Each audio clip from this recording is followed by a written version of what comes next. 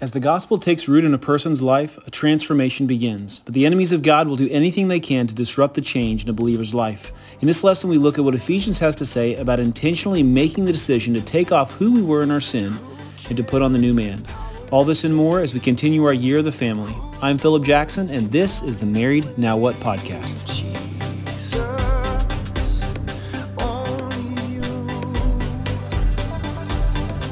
We'll turn over to Ephesians chapter 4.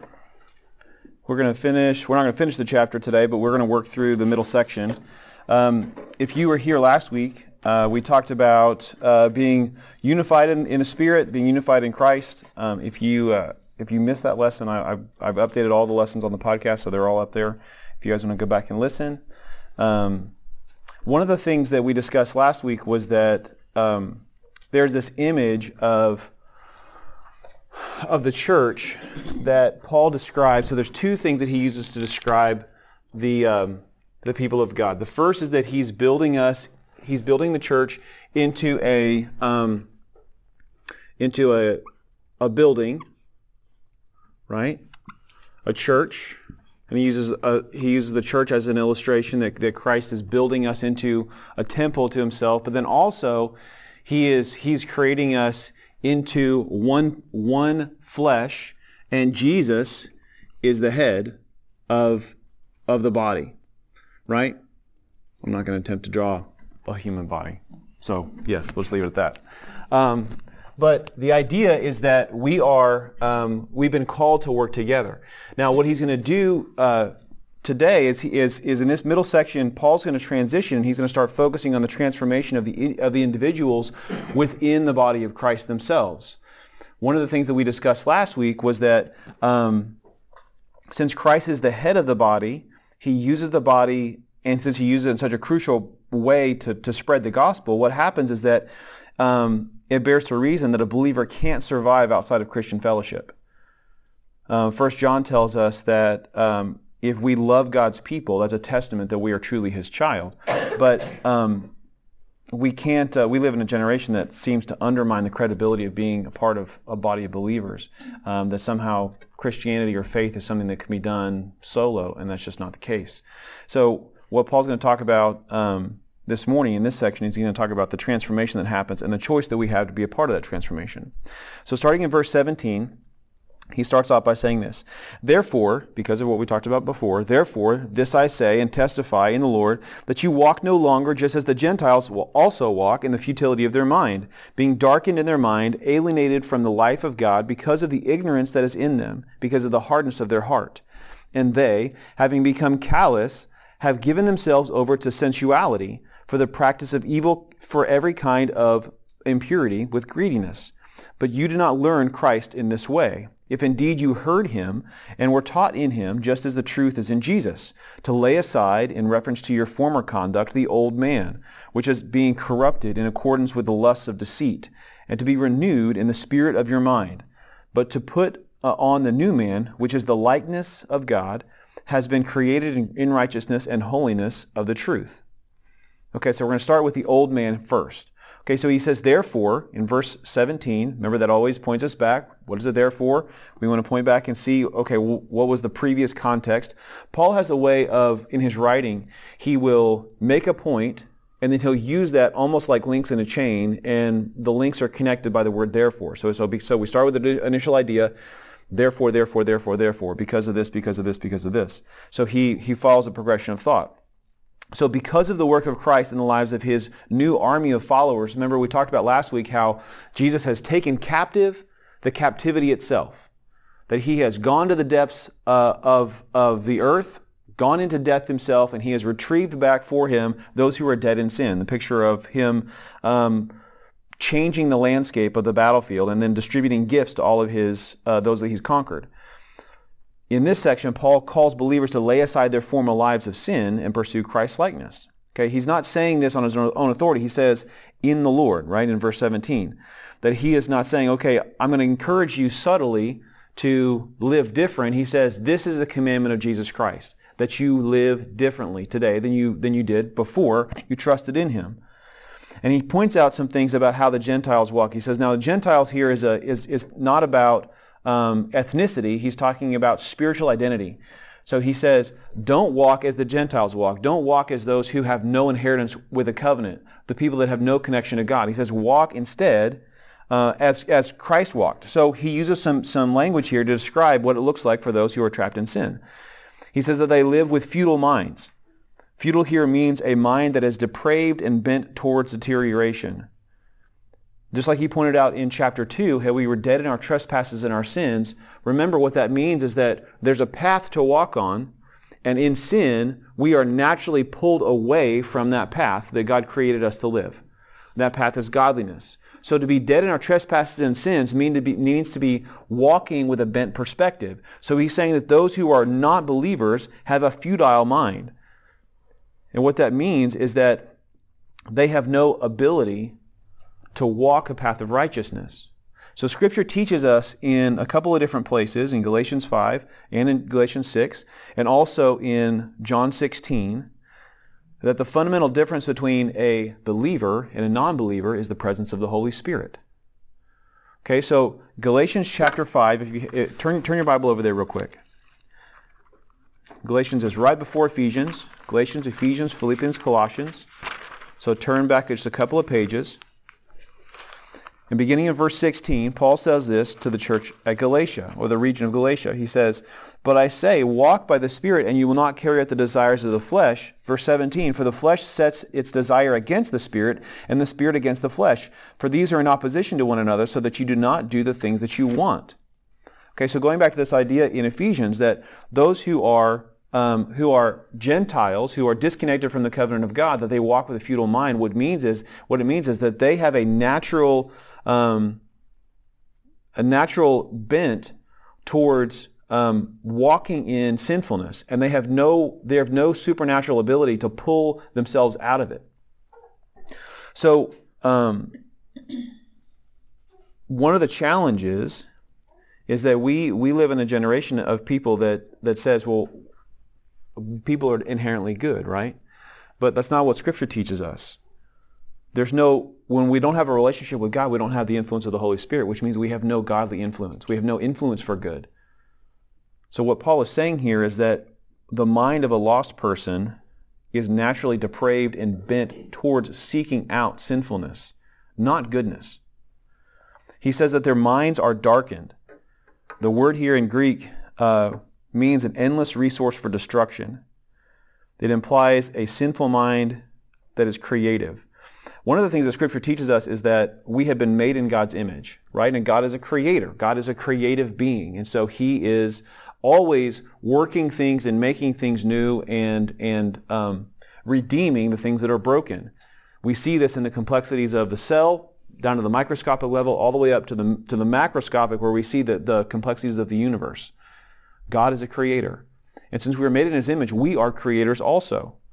What he's saying here is that in their darkened mind, they use their credibility to build wicked things. Now, the human mind can do incredible things. We have done some amazing things, some feats of engineering over the last thousands of years. There are some people who take their creative nature and they build things that last for millennium. Think of the pyramids or the wonders of the world that we see that have been standing for hundreds or thousands of years. These are testimonies to the creativity of the human mind. But in the same way, the creativity that's driven by a sinful mind also has no limits of the destruction that it can bring. One example of this is the creation of photography in the early 19th century. Most people don't realize that most of the media inventions and revolutions that have happened in the last 200 years have been driven by pornography. As soon as the camera was invented, the primary thing that drove the photography industry was the ability to create and distribute pornography. Same thing is true with the movie industry when film came along. Same thing is true with the internet. Same thing is true. Sin follows a creative mind, and people they express that. In fact, all of the advancements that are happening right now in virtual reality are being driven in large part by the pornography industry, because they want to create a more realistic erotic environment for their industry. But the thing about a sinful heart is that not only is it creative, not only is it futile, it's drawn away from godly things, but he says that they were alienated. They alienated themselves from the life of God because of their ignorance. Scripture tells us elsewhere that those who are lost have no ability to see the truth because of the hardness of their heart. Romans 1 tells us that God presents himself to us, and in response, we can either choose to adhere to who he is and bend ourselves to his will, or we can choose to ignore him, and what he will do is he will give us a convictionless life. The word that's used in the King James Version is a reprobate life, a life that is void of any perception of conviction at all. This hardness of heart is something that leads to a calloused mind, a calloused understanding. The definition of this, one scholar defined this as to cease to feel pain for or to be insensible to honor and shame. In other words, sin creates scar tissue on the mind. All of us have cut ourselves in some form or fashion over our lifetime, and what happens? You form a scar from that injury. If you do that multiple times, what happens is you end up creating so much scar tissue that you lose the ability to feel in that part of your body. The nerves are severed, and so they can't detect anything. This is an example of the way that our hearts are, the way that our minds are. The death by 1,000 cuts, it mutes our ability to be able to see and understand the truth. What Paul is saying then is also true now. I started to research some of this, and he uses some of the examples. He uses primarily the example of sexual impurity and greediness, this idea of promiscuity. And it's interesting when science confirms Scripture, because some articles that I read show that scientists can now show that sexual promiscuity increases the risk of many kinds of diseases, not just sexually transmitted diseases, but it can also affect your life and increase your likelihood of developing cancer, heart failure, heart disease, not to mention that it also leads to a decreased ability to have healthy relationships. The social toll is also incredible. Some scientists also believe that sexual promiscuity is a symptom of depression. Many people will try to find control over an uncontrolled aspect of their life in sexual promiscuity, whether that's digitally through pornography or through actual sexual partners. And the natural spiral of sin gradually moves from temptation to pleasure, from pleasure to loss of feeling, and then finally to death. It's amazing that God's Word speaks truth to the present from the past. That this idea that they have been habitually abusing themselves, leads to a loss of ability to be able to feel, to be able to understand, to be able to be sensitive to rebuke. All of these things are the product of the person, the old man. He says that that their calloused heart drives them to sensuality for the practice of every kind of impurity with greediness. What he implies here by this language is someone who has lost all ability to control themselves sexually to the point of obsessive excess. Paul's point here is that sin corrupts us in every way, in every aspect of who we are, in our body, in our soul, and in our spirit. Our body physically, because it changes our biochemistry. Our soul, because it changes our mind, our will, and our emotions, what we think, how we feel about what we think, and the priorities that we have. And our spirit, our ability to be able to hear and understand and discern the will of God. So he says that in their lostness, these lost people don't understand what is happening. In other words, sin doesn't make us stupid. It makes us dangerous to ourselves and to other people. And we honestly, I had a guy when I was a teenager, a leader in the church, tell me that he thought that masturbation was just a natural expression of the human condition, and that it wasn't there was anything wrong with it. But as I have learned and as I've studied addiction behavior and the aspects of addiction within the human race, I've realized that he is absolutely wrong. That everything that has to do with sexuality and with sinfulness is driven by an unbiblical perspective of life. And we have to remember that there are things that we put parameters around our marriages not because we're building this pharisaical, this legalistic mindset or framework around our families. We do this because we understand that it's harmful to us and to our families, right? That if that as Scripture says, the man doesn't belong to himself, he belongs to his wife, and the wife does not belong to herself, she belongs to the husband. God has given us these things on purpose so that we will be bonded together. But the sinful mind doesn't see that. The sinful mind seeks out pleasure, it seeks out excess.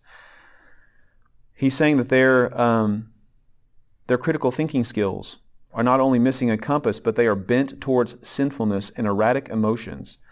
One of the things that I have noticed is that the first sign of sexual addiction is a propensity towards anger, a short temper. And that's true not just with sexual temptation or sexual sin, but it's also true with other kinds of sin.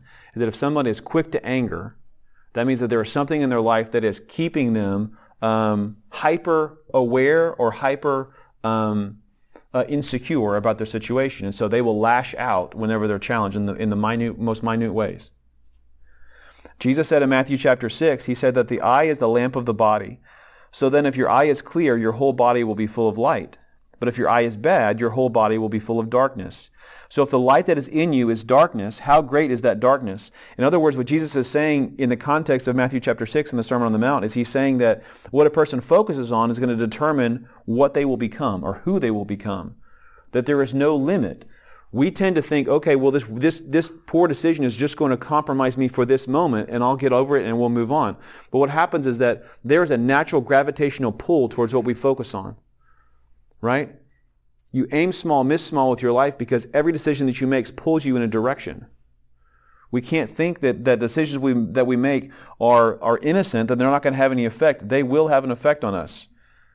And the challenge is that those little decisions build habits, and those habits build cultures, and those cultures determine how things turn out in our families. So when Paul is describing this old man here, he's describing someone who is completely not just devoid of any godliness. This is someone who is absolutely drawn into, with no regulation whatsoever, into a sinful lifestyle. So he says this is who it is. This is what it means to be someone who is not a believer, to be not a child of God. And he says, but instead, put on the likeness of Christ. Beginning in verse 20, look at this.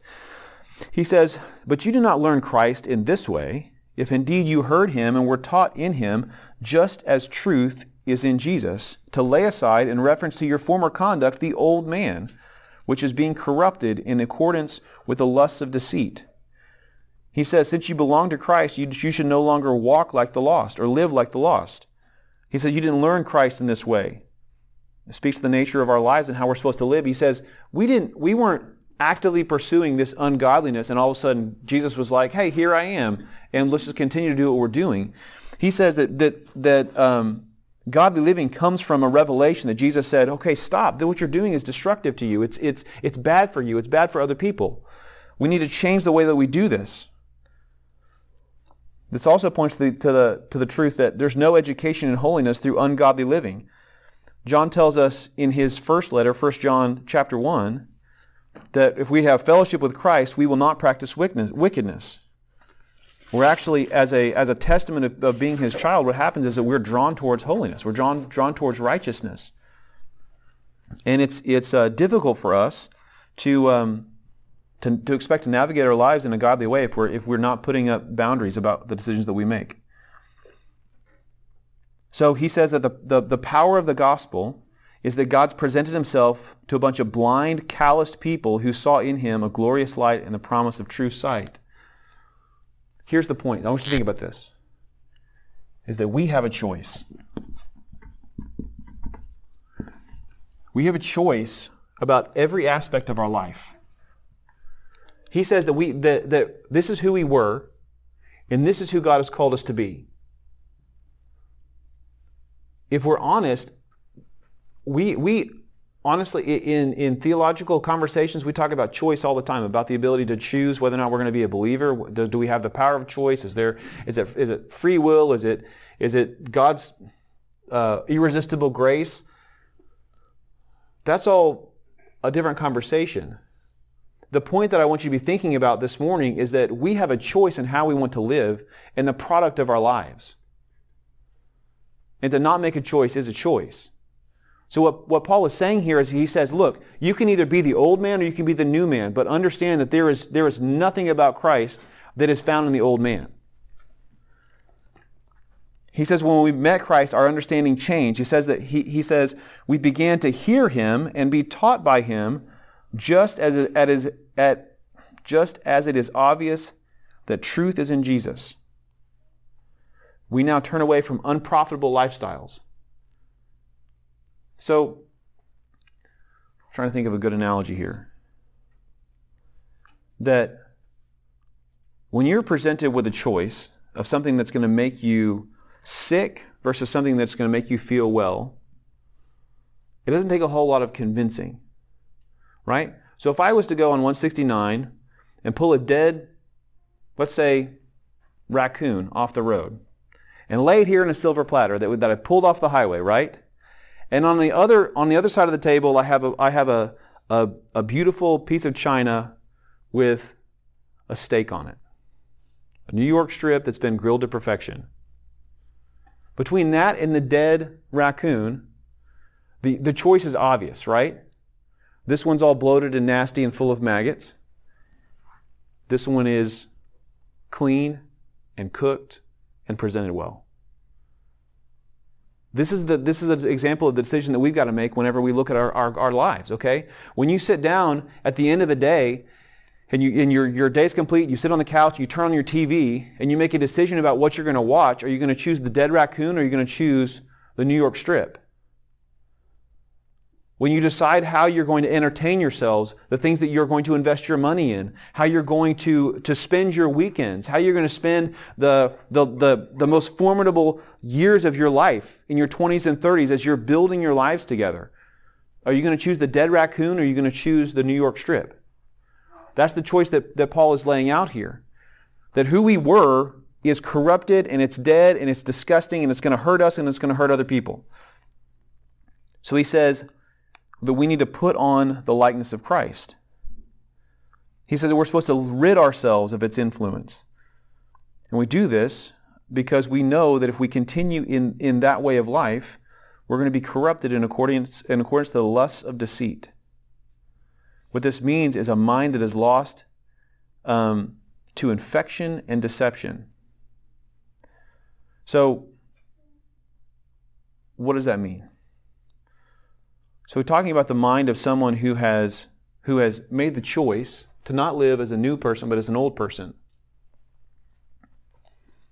Morality is relative. And if we're not choosing to live by what God's Word says, what happens is that we start making compromises based on the culture around us.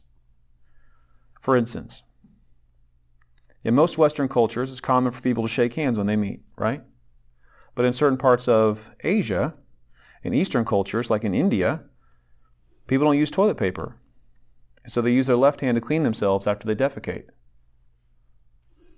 So you go to India and you're a left-handed person, you put out your left hand to shake someone's hand, it's going to be culturally inappropriate in that setting, but it's perfectly fine here. In other places around the world, lying is considered a terrible offense. But when Christian missionaries first came to Burma, the Burmese had no concept of what it meant. Lying in the Burmese culture is pretty common. At least it was when missionaries first came to Burma, and it led to massive disagreements. In most parts of the world, murder is considered to be frowned upon, right? But would it surprise you that cannibalism was actually still practiced in Papua New Guinea as late as 2012, and in some Malaysian countries? The point here is that absent from God's divine work in our lives, morality is relative. We base our goodness on other people, our perception of other people's wickedness.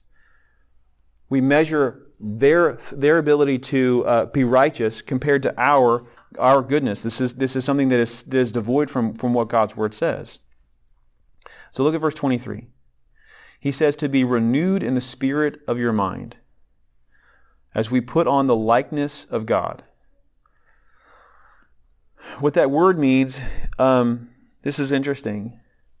The word renew actually is can be translated as like a newborn, like a brand new baby. He's saying, renew your mind, make it brand new. He says, the language where he says the spirit of your minds, that can be translated as the faculty of perceiving divine things or recognizing goodness and hating evil. So think about it this way. That a person who has put on the new man is someone who has redefined their perspective on the world. And they do it, look at verse 24. They do it by doing what has been created in righteousness and holiness of the truth. One of the challenges that we face, Scripture uses the analogy of new believers as being little children, babies, right? Paul tells the Corinthian church, I just sincerely desire for you to want meat, to not be living by milk anymore. The fullness of what God's Word says about who He is. I want you to be mature and to know who He is. But you're still on milk. When a baby is first born, they can only see a certain distance. And even then, it's not that clear. They can make out this rough shape of your face. They can make out maybe some of your facial features. But their eyes haven't developed to the point to where they can recognize things quite clearly yet. So they rely on proximity to understand their surroundings. How mama and daddy smell, how they feel, the sound of their voices, their body temperature, all these things are important for the baby to know when they're by their parents. But as they grow, their eyes develop to where they can see things more clearly. They can understand things more clearly. They can see things from a distance as they really are.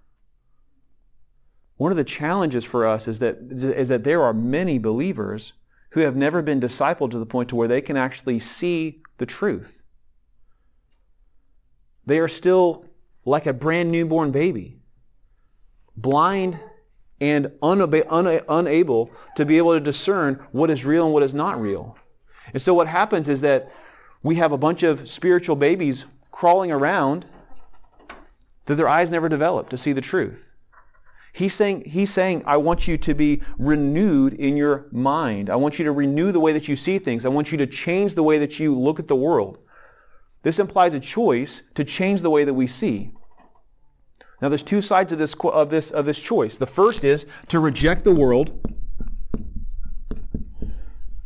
If we reject worldliness, that's part of it. To change the way that we see the world is to make a conscious decision to reject the worldliness, but we also have to accept and acknowledge godliness.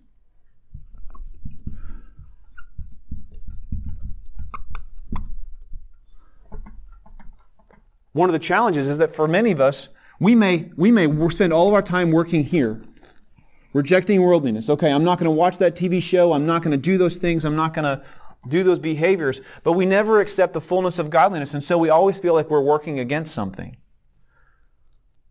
The challenge is that regeneration happens here. Our minds are renewed here in obedience, not just in rejecting the wickedness of our world. And what happens is we begin to reject things that are bad for us, but we never gain the strength of the perspective to be able to see things as they truly are. So what does that make us do? It makes us trapped right here in the middle. Because we failed to make a choice, we live here.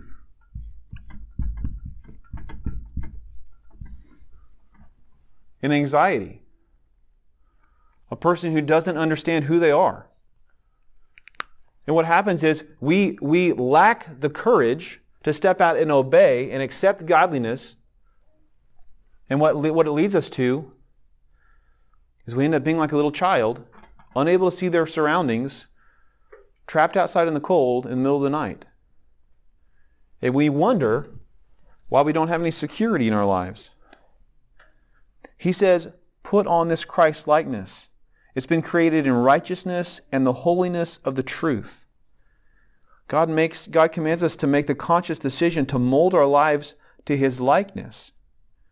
And that means that we've got to pursue righteousness and holiness of the truth. That means that we've got to live not just by what it says, but actually follow through. That's the hard part. Because the challenge is that whenever we step forward and we obey, obedience typically comes from a place of ignorance. Because God's trying to teach us something in every situation, right? And so when He first tells us, go do this thing, there is an element of ignorance of what's going to be the outcome. That's the purpose of faith. Faith is belief in action, right? And so what He's saying here is that to renew our mind, to mold our likeness to Christ, it means that we've got to step forward and we've got to live by the truth. The truth is the thing that builds righteousness and holiness. And the greatest identity that God's given us is that we get to produce in our lives righteousness and holiness by our obedience to His Word. The truth comes from the Father, and He uses it to conform us to His likeness. He says that in Romans chapter 12. He says, don't be conformed to this world, but be transformed by the renewing of your mind. This is our reasonable sacrifice. The challenge for us is that we don't lack the belief, we lack the courage to step forward and actually do what He's called us to do. Our spirits are in a constant battle against our flesh. And if we don't make the conscious decision to work against our flesh, what happens is we end up staying here in the old man. We love to say that Jesus is our Lord and our Master, or our Lord and our Savior. We love the Savior part, but we don't actually focus much on the Lord part, on the Master part. It implies an actual way of life.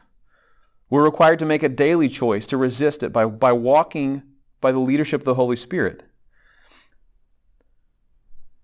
And the challenge is that not making a choice actually is a choice. I know that many of you are in the position in your life now where you're trying to figure out the culture of your family. You've been married for a few years now. You're trying to figure, okay, now what are going to be what's our family culture going to be like? You have to make a decision about what your family is going to look like by the things that you practice every single day. Little things build a life. Little things like praying together before you go to bed.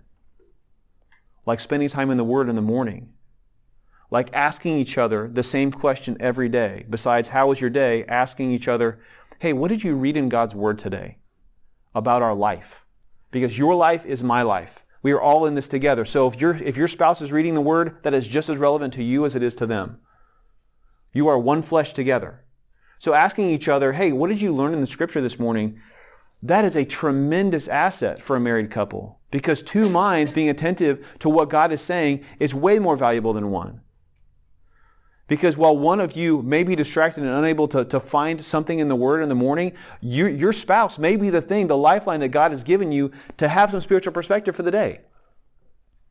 Praying for each other is another thing that builds a godly family, builds a godly marriage. Even if you're laying in bed before you go to sleep, to reach over and to grab your spouse's hand and say a quick prayer for them before you close your eyes for the night. Consciously thinking about ways that you're going to build your life together. The things that you hang around your house. Is your house been decorated as a testimony of what God has done in your lives together? Consider that. Imagine this. Almost everybody has a hallway in their home. Imagine if you consciously made the decision to hang pictures from your life down the hallway as a timeline of God's faithfulness. Oh, here's the picture of us when we were dating. That we prayed for each other and God provided a godly partner for me. Oh, look, here's a picture of us on our honeymoon or at our wedding. This is an illustration of God's faithfulness and the opportunity to illustrate the gospel in our life. Oh, look, here's another picture of our family as it grows. Here's another picture of our life as it takes shape. Here's a picture of when you graduated from college, whenever you went back to school, after we got married, when we slugged it out and made this happen. Oh, look, here's a testimony of this trip that we took, and God did incredible things, either on mission or on vacation. These are things that imagine that. Imagine being able to take people that come into your home and say, hey, look, let me tell you about the testimony of our lives together. And you start from that moment when you guys were dating, and you walk them down the hallway, and you use the pictures of your life to display the gospel. Little things like this build a life, a godly life, that put on the new man. Now, growth is the solution for facing the challenges of our life, and if we refuse to grow, it ensures that we're always going to be frustrated by our sin. So your question for the car: in what ways are you intentionally taking off the old self and putting on the new one? As you're sitting in the car today waiting on traffic, what ways are you individually, you should be able to have these conversations with each other. If you don't feel safe to have these kinds of conversations with your spouse, we've got deeper problems that we need to talk about. What are ways that you are intentionally taking off the old self and putting on the new? Individually and as a family, as a couple.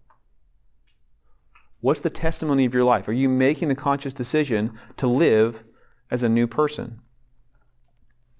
How are you intentionally building your home on the righteousness and the holiness of the truth? You know, this can be a daunting task, and it can be frustrating, and it can be overwhelming. But you know, the sweetest part of building a life together is not the 401k, it's not the house, it's not the full seats at holidays. The sweetest part of building a life together is being able to sit down with your best friend and say, hey, look, what do we want our marriage to say to the world? What do we want our relationship to say to everyone who knows us? And only you can answer that question.